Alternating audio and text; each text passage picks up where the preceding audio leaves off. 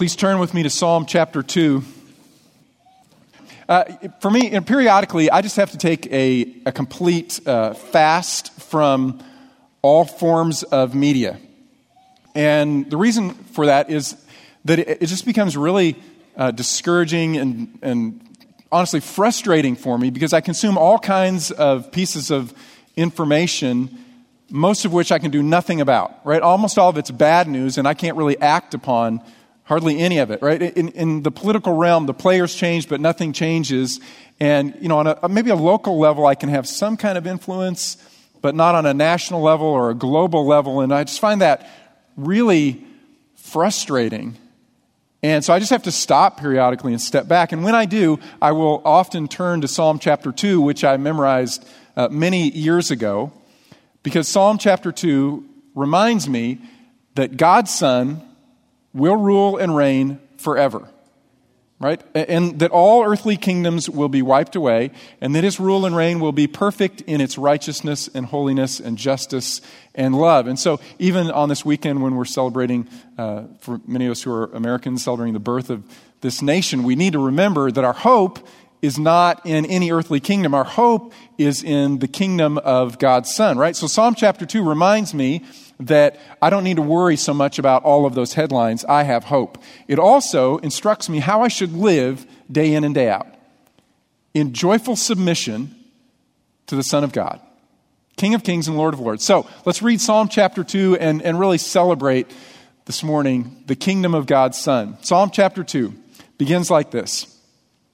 Why are the nations in an uproar and the peoples devising a vain thing?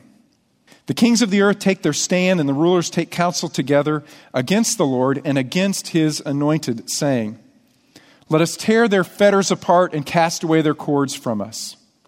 He who sits in the heavens laughs. The Lord scoffs at them. Then he will speak to them in his anger and he will terrify them in his fury, saying, but as for me, I have installed my king upon Zion, my holy mountain. I will surely tell of the decree of the Lord. He said to me, you are my son. Today I have begotten you. Ask of me, and I will surely give the nations as your inheritance, and the very ends of the earth as your possession. You shall break them with a rod of iron. You shall shatter them like earthenware. Now, therefore, O kings, show discernment. Take warning, O judges of the earth. Worship the Lord with reverence and rejoice with trembling. Do homage to the Son, that he not become angry, and you perish in the way. For his wrath may soon be kindled. How blessed are all those who take refuge in him.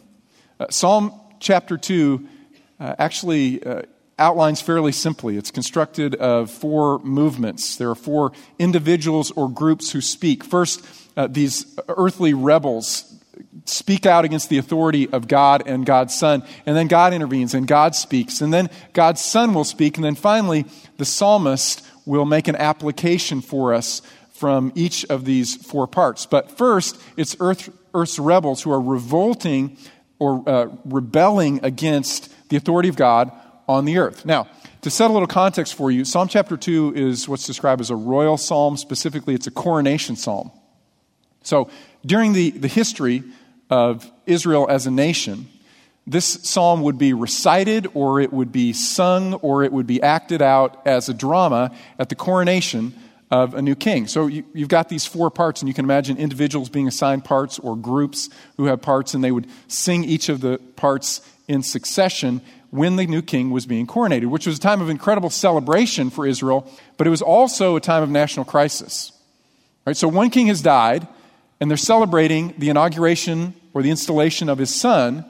But in the ancient Near East, this was also a time of crisis because any nations that king had subdued that were giving tribute to him would often rise up in rebellion and say, we're not going to submit to the son. We're not going to continue to bring taxes and tribute. We are now independent. And in their rebellion, the nation would be about to enter into a crisis. And so people realize we're celebrating on the one hand, but we're probably going to have to send our husbands and our sons to war to defend our territory. So the coronation was at the same time celebration, but also crisis in exactly the same moment. So the psalm begins with a tension in a sense that we don't usually experience, right? Because when leadership changes in our nation, it's always peaceful. But in the People aren't shooting each other and throwing spears. Can we say that at least? That's not true in the ancient Near East. It's not true in a lot of parts of the world even today. Right? The headlines are disturbing. Even in our own nation, they're disturbing. Right? Why? Because mankind rebels against God. Mankind in general hates God. There's something in the heart of man that wants to say no. That's true of nations. That's true of us, individually, personally. We want to say, no, God. No, God, I can figure this out on my own. No, God, I can solve this on my own. No, God, I don't want anyone telling me what to do. I want to run my own life. That's really rooted in the fall of Adam and Eve. The essence of their sin was a rebellion against the authority of God. Satan came and tempted them and said, you don't have to be under God's authority. You can be like God. In fact, the reason God is withholding this one particular tree in the garden is because he doesn't want you to know that you can live free. Free from his authority, independent. And so they took that fruit of the tree and they chose independence from God, and they passed that along to each and every one of us. If you're a parent, you know, you've seen this. You've seen this. If you can't admit it in your own life, you sure see it in your children, right? You don't have to teach your kids to say no. You have to teach them to say yes, sir, yes, ma'am. You have to teach them to say thank you, but you don't have to teach them to say no. They learn no before they learn mama or dada, right? No. I remember I was talking to a young friend of mine several years back, and he and his wife were about to have their first child. And so he's asking me some questions. And, parenting is completely theoretical at that point. So he's asking me these theological questions about parenting. And he said, so when do you see that sin nature begin to emerge? And I said, almost immediately, right? Almost immediately. I said, you're going to be changing your daughter's diaper at some point. She's going to arch her back and scream. And she's saying, no. She's saying, no, I have a better plan, right? Does she have a better plan? No, she does not have a better plan. And here's the irony, right? The irony is you're trying to do something good for her, and she's rebelling against that. And that's true for each and every one of us. Every time we say no to God, he's trying to do what is good and best in our lives, and we think we have a better way. It's true of rulers, it's true of nations, it's true of families, it's true of individuals. And Psalm 2 starts with that crisis. Why are the peoples devising a vain thing, a foolish thing, an empty thing? And the psalm ends with a reminder that the place of greatest blessing in our lives is living in submission to the authority of God, saying yes to God. Right? So it begins with this. Earth's rebels are in revolt against God, and then God speaks. Chapter 2, verse 4. He who sits in the heavens laughs. The Lord scoffs at them. Then he will speak to them in his anger and terrify them in his fury, saying, but as for me, I have installed my king upon Zion, my holy mountain. Chapter 2, verse 4, the scene shifts to heaven. And God is seeing what's transpiring on the face of earth, his creation. And he's not surprised. He's not unnerved. He's not threatened. But he is angry. But he's angry. He laughs, but it's a derisive laugh. He's scoffing at them. But then when he speaks out of his anger. I don't necessarily like to spend all of my time meditating on the anger of God. Right? Hey, let's have a quiet time this morning. Or let's write a little devotional. Let's just think on the anger of God. That's not usually where I drift toward. Right? I don't gravitate toward the anger of God. I want to spend more time thinking about God's mercy and kindness and compassion, right? But remember this, when the Bible speaks of God's fundamental attributes, it doesn't say, angry is God, right? That's not core to the nature of God's personality. It does say, holy, holy, holy. But God is absolutely pure and righteous and true. And that influences all of his emotions and actions. Because he is absolutely righteous and holy and just and true, when he sees sin, it makes him sad and he grieves, but he's also angry. He's angry because God's greatest longing is for men and women to be reconciled to him. But when they live in rebellion against him, they can't be reconciled, and they create a culture around them, if they have authority like these rulers do, in which it's more difficult for others to become reconciled to him. And so God is angry towards sin. It's not, in that sense, just essential to God's personality, angry, angry, angry. No, but holy, holy, holy is true. And because he's holy, holy, holy, he must deal with sin and punish sin so that people can be reconciled to him, right? That's the essence of the gospel. But the essence of the gospel is that in the cross of Christ, we have this perfect intersection of God's fundamental attributes. In his perfect holiness, in his righteousness and justice, he must punish sin. He can't wave it off as if it did not occur. He must punish sin. But in his love and his kindness, he punishes sin, our sin, in Jesus instead of punishing it in us. Right? He pours out the full weight of his wrath against our sin onto the person of Jesus. So Jesus stands, in a sense, in our way as a shield and protector for us. The wrath of God comes in upon him and puts him to death, instead of putting us to death. We stand behind Jesus as a shield, as a substitute, taking the full weight of our sin so that we can experience the love of God through Christ's sacrifice, right? So perfect intersection. The moment then that we believe that Jesus Christ is our shield and protector, we have the removal of our debt of sin paid for by Jesus, and we have life or reconciliation in him.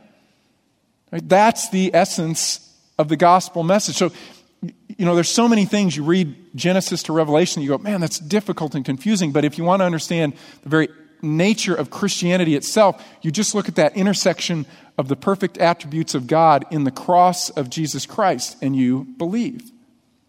And now you can see why it's absolutely critical that we understand that there's nothing that we do to earn the love of God. We don't bring anything to this equation of the cross other than our sin. What we put before the cross of Christ is just our sin. We don't come because of our merit, because we deserve the love of God. We come because Christ has paid the debt of our sin. And you know what? That'll always be true. Right? For all of eternity, we'll still rush boldly into the presence of God because of Jesus. Jesus will always be the one who makes a way for us. He'll always be the advocate for us, not because we have somehow become better and we've progressed to a point that God should accept us on our own merits, but it will always be purely by the grace of God in Jesus Christ, right? That's the gospel message. And so, here in Psalm chapter 2, as these nations are rising up in rebellion, the headlines are getting very frightening for the nation of Israel. What they resort to is the justice and holiness and righteousness of God. God speaks and he says, I don't care what all of you kings are saying, I've already put my king in place. Right? I've installed my king on Zion, in Jerusalem, and he will rule and reign forever. Now, what's interesting to me about Psalm 2 also is that it's one of the most frequently quoted psalms in the New Testament.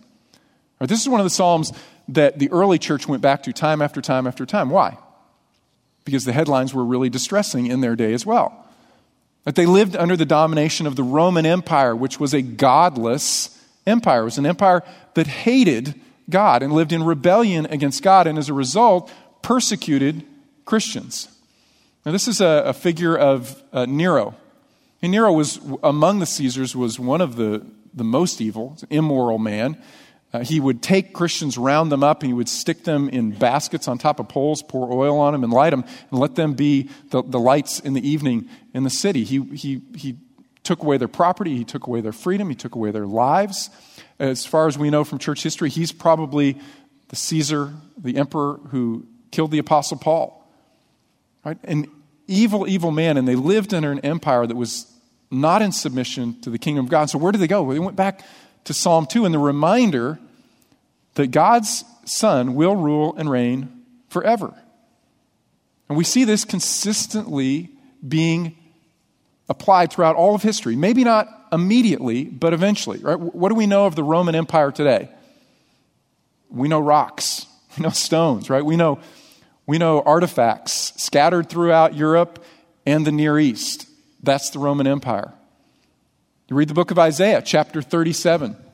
It tells of King Sennacherib, who was the most powerful earthly ruler at the time. He came down from Assyria, and he swept in, and he wiped out the northern king of Israel, and then he was threatening the southern king of Judah. He was right at the gates of Jerusalem, and the Jews cried out for deliverance to God, and one night, the angel of the Lord came in, and he wiped out 185,000 of Sennacherib's soldiers. So Sennacherib packed up camp, he went back to his capital in Nineveh, and he was assassinated. And his kingdom began to degenerate, and then another king rose up, king of Babylon. Right? Nebuchadnezzar eventually was the ruler and the king, the one who reigned over the nation of Babylon. Remember, Nebuchadnezzar began to grow proud in his heart, and he said, I'm really pretty great. We've destroyed the Assyrian kingdom. I rule and reign over this vast empire. My hand has constructed all of these amazing buildings and palaces and temples. I'm really a pretty great guy. And he was warned. He said, no, Nebuchadnezzar, you need to acknowledge God. Because he's the ruler over all creation, and he gives authority to different rulers for a period of time. And he's given you a little bit of authority for a period of time, but you need to acknowledge him.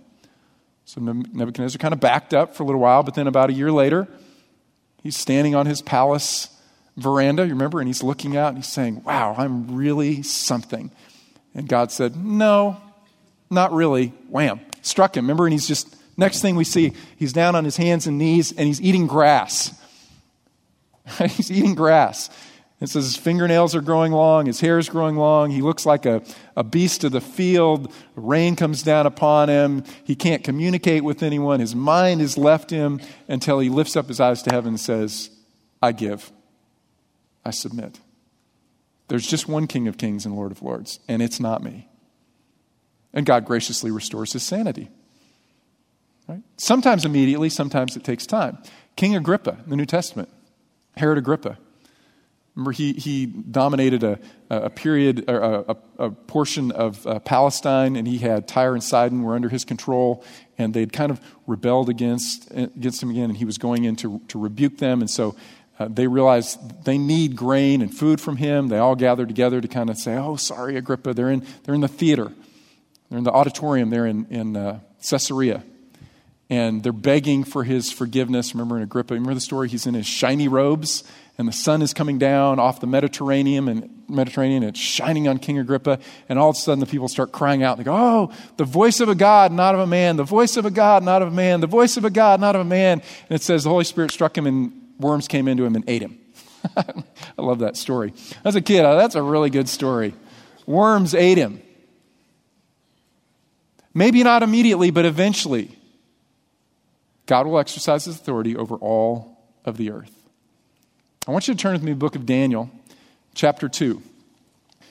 In Daniel's day, there were many troubling headlines. Daniel lived as an exile, and he served foreign kings. But Daniel was given visions. He was given reminders that one day God's Son would rule and reign over everything.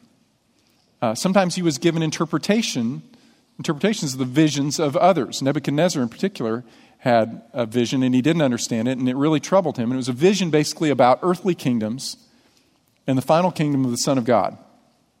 In Daniel chapter 2, verse 31, this is Daniel speaking. He says, you, O king, were looking, and behold, there was a single great statue. And the single great statue represented earthly kingdoms, and the different parts of this statue represented different kingdoms within earthly kingdoms.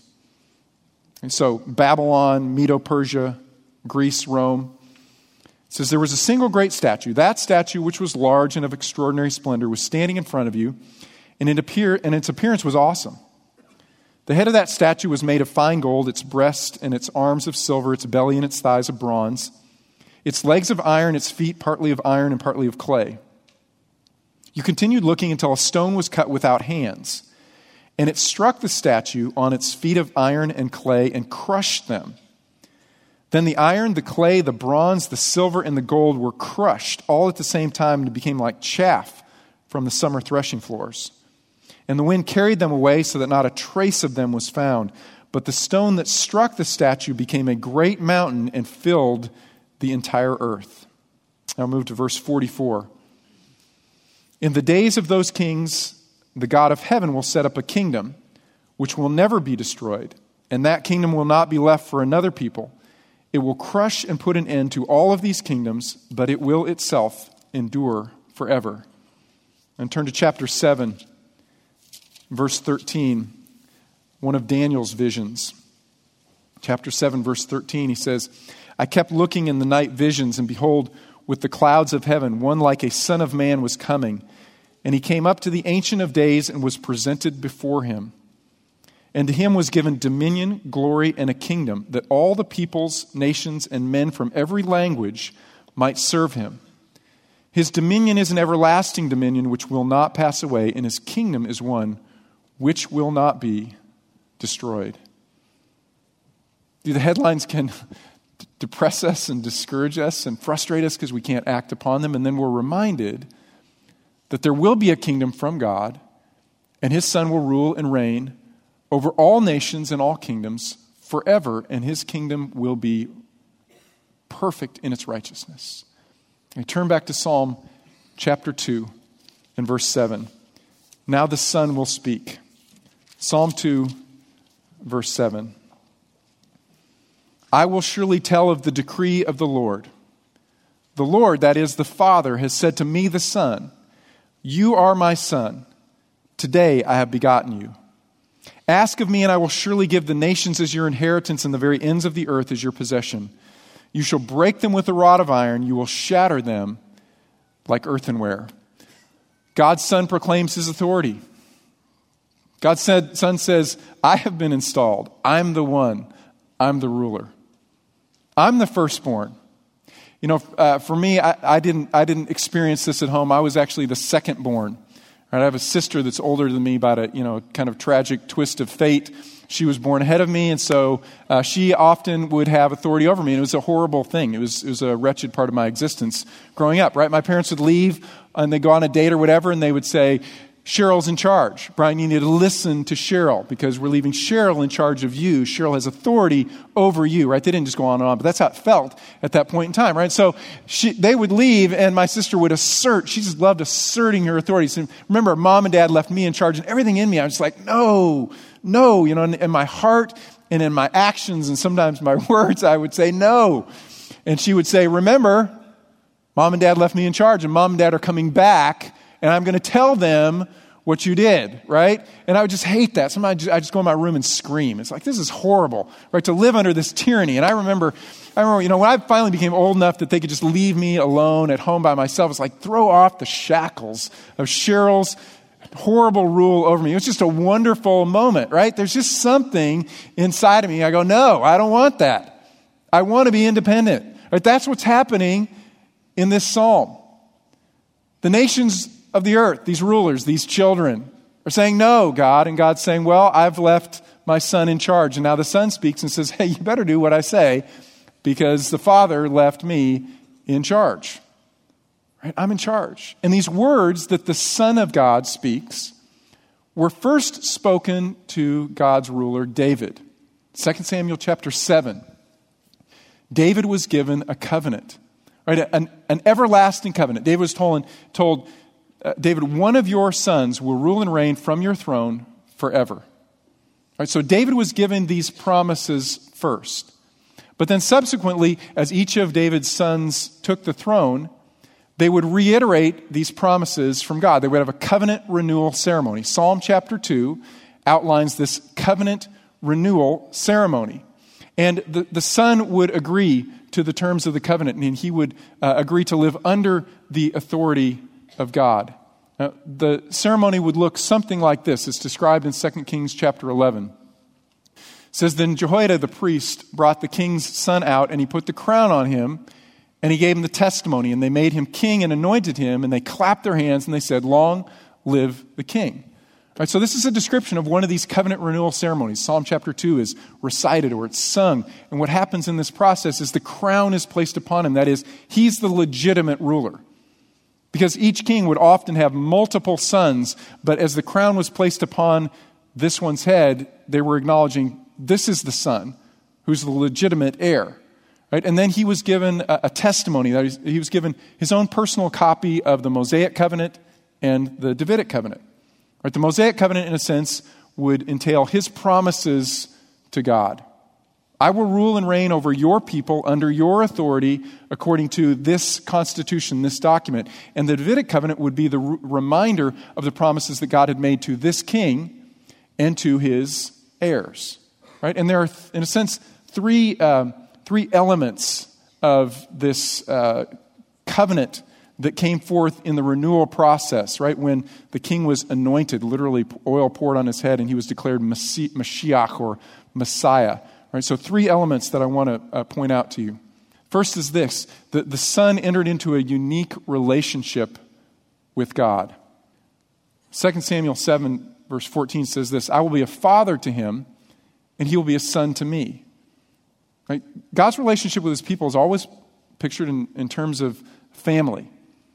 God's a father, and Israel is his children. Right? It's not in sterile organizational terms, but in familial terms. God's a father, and he's a good father. He's a gracious father. He's also a just father, and he wants what's best for his children. And all of Israel, those are his children. But then he takes one, and he puts this one as firstborn. Right? He elevates this one to be his representative over his people. And he declares him to be son. Right? What's it say here in chapter 2, verse 7? I will surely tell of the decree of the Lord, which is 2 Samuel chapter 7. He said to me, you are my son. Today I have begotten you. Right? Today, in this covenant renewal moment, I have begotten you, or really in a sense, I've adopted you or caused you to be reborn into this status of being firstborn. But if you are a firstborn son, it means that you live under authority of the Father. Right? It's a family, but there's a hierarchy of authority, and you are now in a unique relationship with me, exercising my authority under my submission over my people or over my family. Second, he has an extensive inheritance. Verse 8, ask of me and I will surely give the nations as your inheritance, the very ends of the earth as your possession. When we think of Israel, we normally think of a pretty limited geographic area, but God's ideal or God's intention was that his king would rule from Jerusalem over all the nations.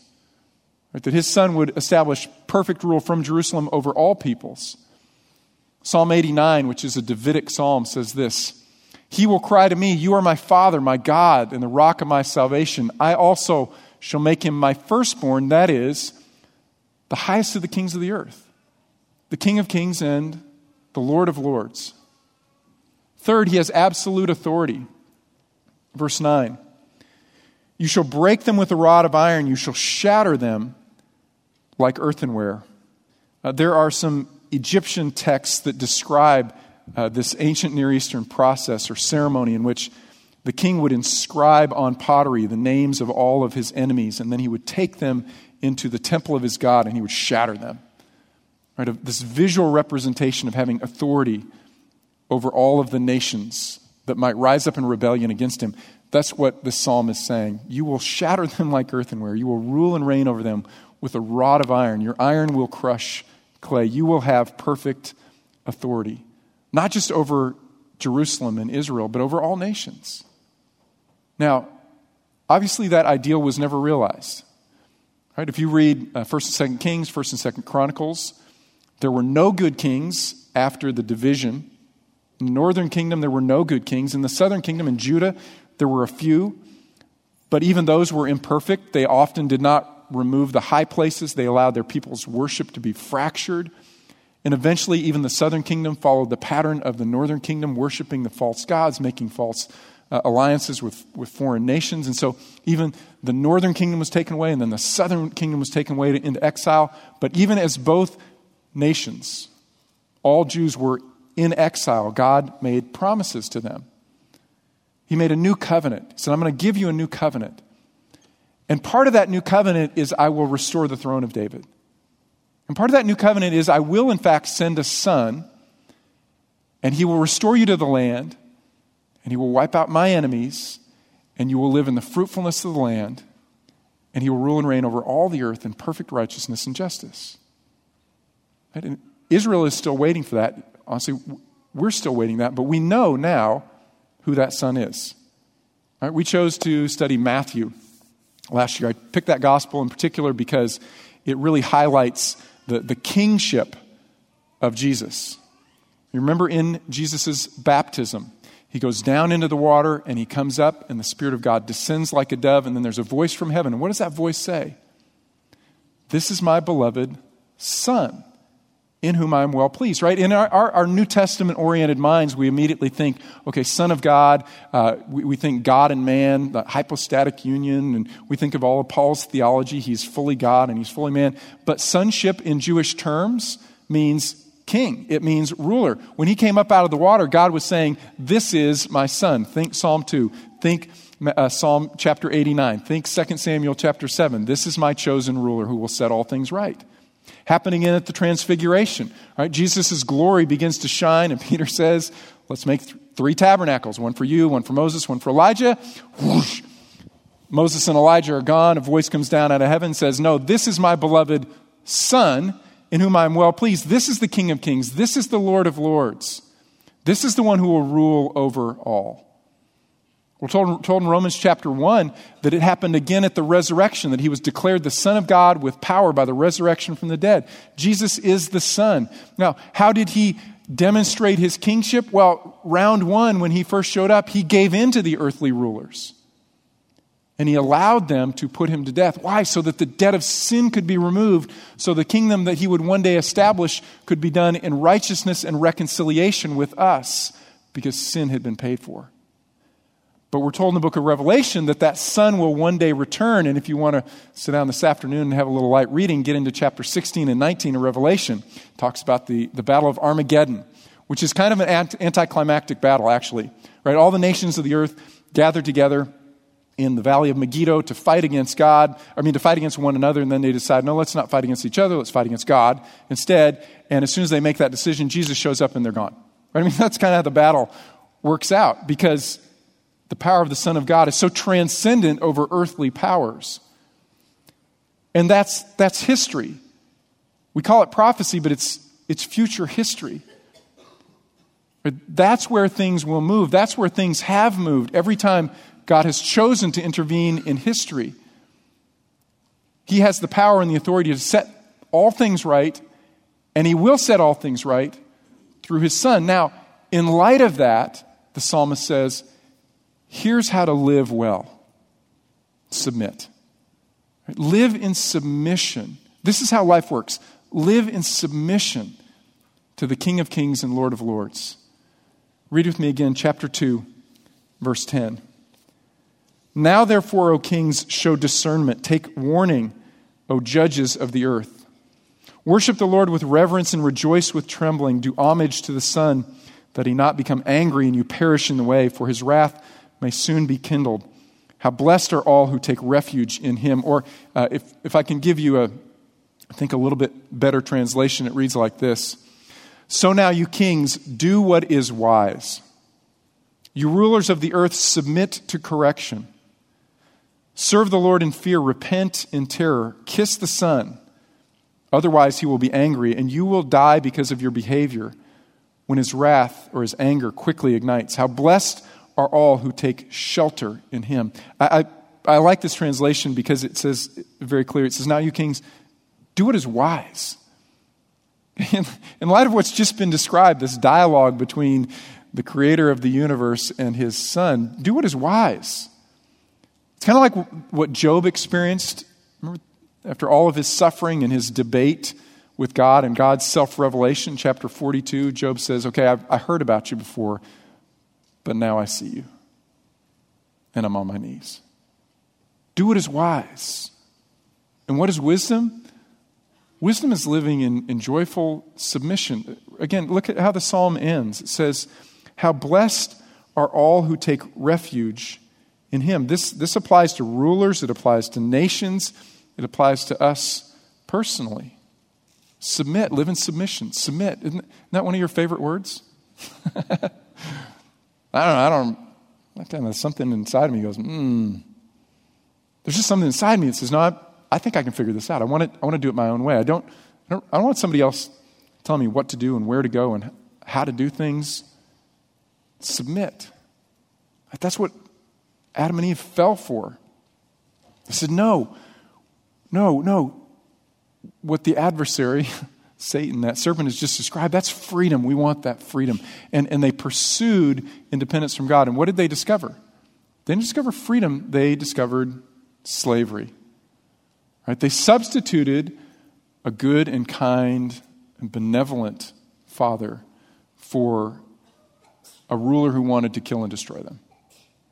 A couple years ago, I found this quote by Phillips Brooks. I think it's so insightful. He says, "No man in this world attains to freedom from any slavery except by entrance into some higher servitude.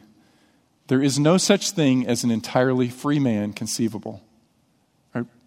We are, in theological terms, we call contingent beings. We are dependent on another because we're created. We're not the creator. And so we find our greatest life in submission to our Creator. That's our greatest freedom. That's our greatest hope for life. And that's ultimately the hope of all nations. Okay, so how do we apply this? We're going to close with communion. So if I can ask the servers to go back and get prepared, let me give you a couple of thoughts on how we can apply this. Derek Kidner is one of the greatest Old Testament commentators, scholars, and he said this: "There's no refuge from him, there's only refuge in him." I love that quote. There's no refuge from him because you just can't live apart from God well. It's not how we're designed. There's no refuge from him, but there is refuge in him. That's what the psalmist is saying here. How blessed are all those who take refuge in him, right? Safe, because we're protected from the holiness of God and his wrath against sin by this covering who is Jesus. Remember we said a couple weeks ago, our calling here as a church is worship and witness. As we proclaim that Jesus is worth more than anything else we have in life, and we set him as center of our lives, then everything else kind of falls in place around Jesus as first and foremost. And as we appreciate God's goodness and his kindness, we appreciate his good rulership over us, we learn to joyfully submit. And as we experience that life in God, there's something in us that longs for others to experience it as well. So we reach out, say, please join us in glad submission to Jesus. Right? He's the Son of God, and he's a good and kind ruler. And so I really think, church, for us, our calling, as we're going through life and we're reading these headlines, we don't panic, but we have hope. And as we're going through our own trials and tribulations in life, rather than shaking our fist at God, we say, God, we don't understand, but we trust you. And we believe that you're good. And the reason ultimately that we believe you're good is because we see the perfect intersection of your attributes in the cross of Jesus. We see your justice and your holiness. We see that you hate sin as a result, but we see that wrath against sin is poured out on Jesus and not on us, so we get his love. And that draws us deeper to Jesus because we see God's perfections in him. And so what I'd like for us to do as we close is just to take a few moments and thank God for the cross of Jesus. Thank him that we see in that cross all that is perfect in God. And then let's take a few moments quietly to renew our commitment to live under the authority of Jesus. If I could ask the servers to come forward, we'll wait till everyone is served and then we'll take the elements together. When you were dead in your transgressions, he made you alive together with him, having forgiven us all our transgressions, having canceled out the certificate of debt consisting of decrees against us, which was hostile to us, and he has taken it out of the way, having nailed it to the cross. When he had disarmed the rulers and authorities, he made a public display of them, having triumphed over them through him. The bread represents the body of Christ, broken because of our sins. Let's take the bread together. Cup represents the blood of Jesus Christ, the finality of his death as a payment for our sins. Let's take the cup together. Father, we thank you that you have appointed your Son Jesus to rule and reign forever, and we thank you that you appointed him to die once as a payment for our sins, and we thank you, Father, that he was willing in courageous obedience to follow that pathway to the cross so that we could be reconciled to you. That gives us courage and hope. I pray, Father, that today we would live in that hope even when we see headlines that can be discouraging and frightening and unnerving. But we know your plan and we know your Son. Father, we thank you that we know the King of Kings and Lord of Lords. We thank you for our confident hope that he will return and he will rule and reign. We pray, Father, that as we anticipate that and look forward to that, that we would be reminded that he is also King of our lives, and that we would learn to live in joyful submission, not in rebellion and resistance, but that we would trust that you are a good Father and that you long for what is best in our lives. And we find that best when we give in to you. And Father, I pray that as we do so, that our lives would become increasingly radiant for Jesus, for those around us in this community who don't know your Son. They would be drawn through us to him. It's in the beautiful and powerful name of Jesus we pray. Amen. God bless you. Have a great week living in submission to Jesus. See you next week.